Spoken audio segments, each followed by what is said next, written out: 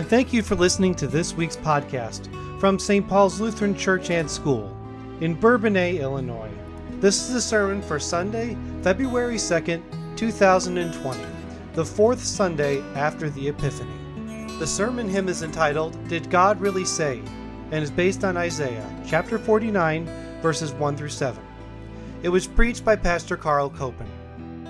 Grace and mercy and peace be yours this day, in the name of our Lord and Savior, Jesus Christ.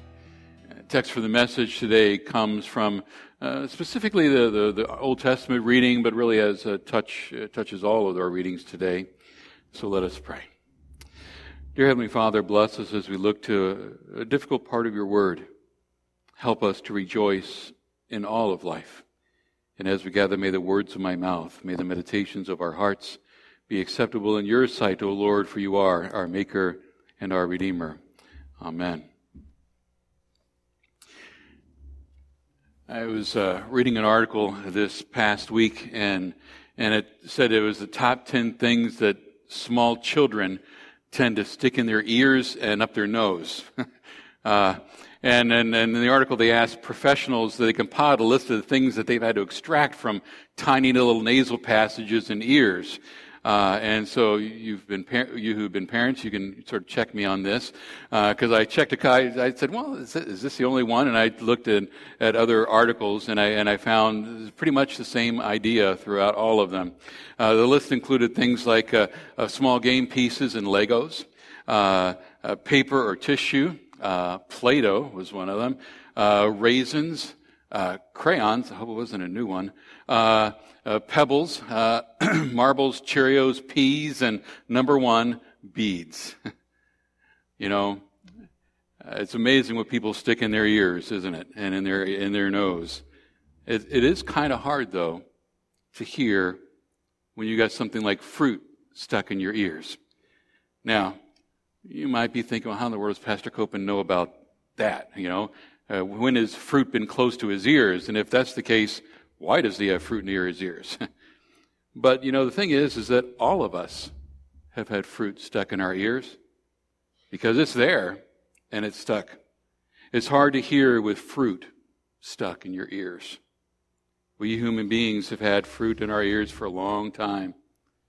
Very familiar passage from Genesis Chapter 3, the serpent said to Eve, did God actually say, you shall not eat of any tree in the garden? Well, she ate the fruit that God had forbidden, and it stopped up her ears, and she couldn't hear the Lord's word anymore. In her disobedience, gave some to her husband. His ears got stuffed up too. The serpent, his lies wormed their way into their hearts and minds, and he settled in and took command. That's why to this very day, the offspring of Adam and Eve, you and me, we still ask each other, right? Did God really say that? I mean, we see it in the book of Isaiah for our text today. The Israelites, they had fruit stuck in their ears, vines and branches coming out of their heads. Why else would the prophet keep repeating himself for 66 chapters? I'm sure there are a lot of times you parents have felt like that, repeating yourselves again and again. And I'm told that wives feel that way about husbands, although I'm not sure about that. But you know, it wasn't just Isaiah. 15 other prophets brought the exact same message for hundreds and hundreds of years, but the Israelites loved the fruit that was stuck in their ears. And it afflicts us to this very day, that fruit stuck in our ears.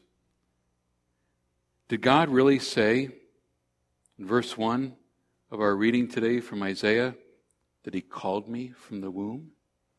Or from my mother's womb he has spoken my name? Did God really say in Psalm 139 that he knitted me together in my mother's womb?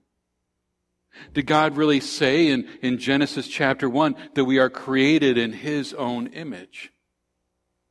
That can't be right. I mean, we obviously didn't hear it correctly, right? He probably meant to say, well, we're just a clump of cells or a blob of tissue. He probably meant to say, well, it's my decision. I can do whatever I want.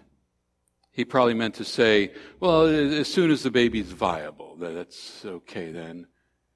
He probably meant to say, well, as long as that child's planned for, as long as they can afford the child. That fruit gets stuck in our ears, doesn't it? It keeps us from hearing God's word and God's desires. We hear what we want to hear and nothing else. The fruit of comfort and control tastes very sweet.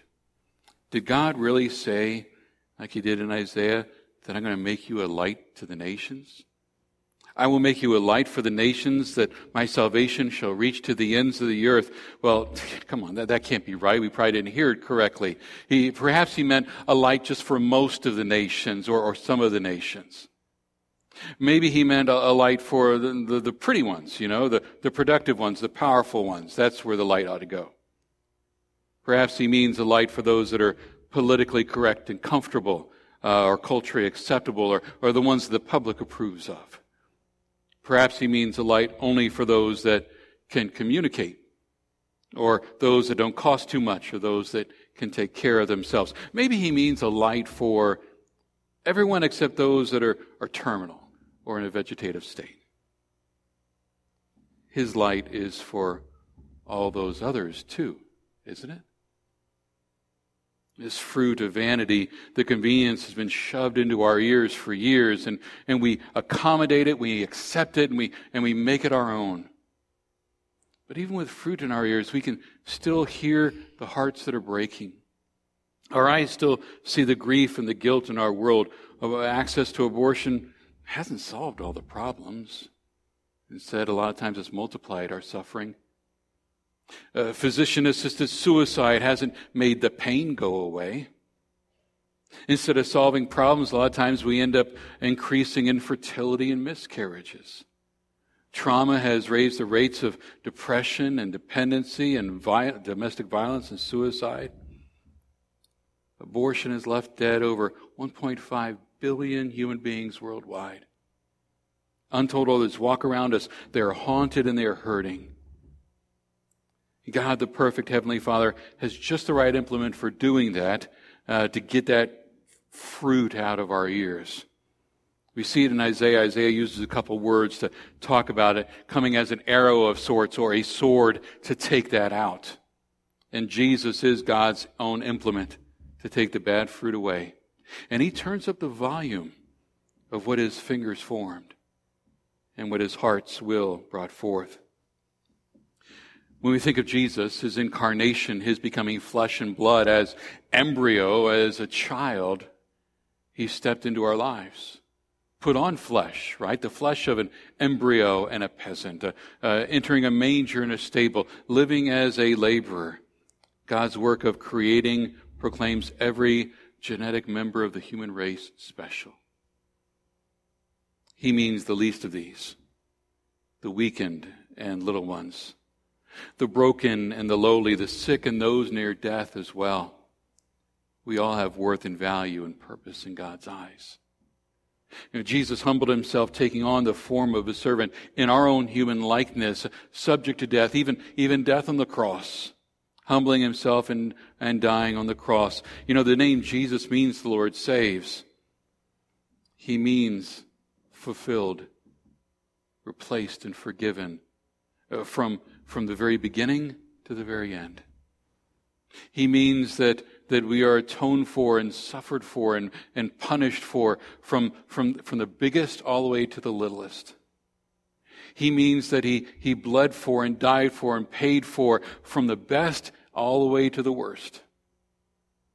He means that he was crucified, he was resurrected, and redeemed all the way from the embryo to the elderly. He means the Lord of life, the Lord of death and life, for every circumstance of life under control. He means Savior, not only of your soul, but also of your situation. God really did say, by grace and not by works. God really did say by faith and not by sight. He means promise and hope. He means that we have sins forgiven. We have ultimate healing in his presence. He means that you're chosen. You're claimed. You are beloved. You belong. He speaks these promises to you. no matter how low in state you may be. No matter your suffering, no matter if you're navigating the valley of the shadow of death, no matter your pain, no matter your predicaments, Jesus means security, unconditional. And wait upon Him and trust in Him. His words and His ways prevail when our efforts fail. You know, the gospel puts good fruit where it belongs. And fruit, fruit doesn't belong in your ears or even bottled up in your heart. It's ingested, isn't it? Truth tastes sweetest when ingested and exhaled.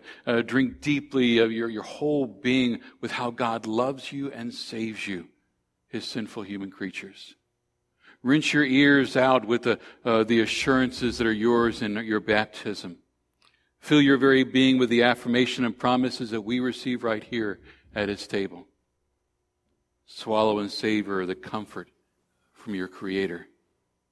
I mean, this isn't just for you and me. This good news is for us to share. The Lord of the harvest includes you and me from this fruit removal crew, if you will.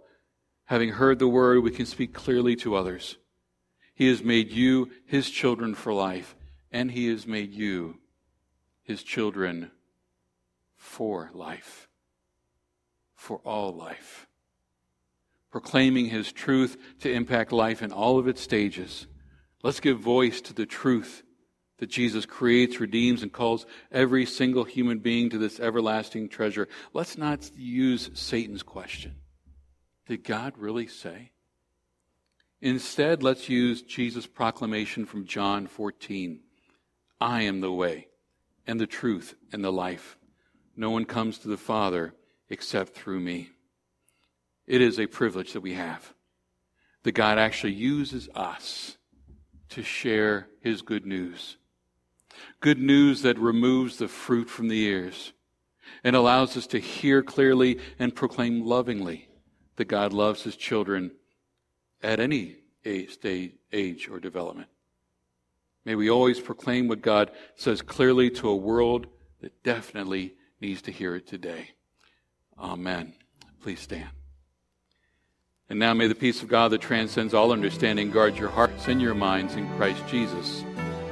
Amen. Thank you for listening to this week's sermon from St. Paul's Lutheran Church and School in Bourbonnais, Illinois. You can find this and other podcasts by going to stpaulslutheran.net and choosing an option at the top of the page. Thank you for listening, and God's blessings.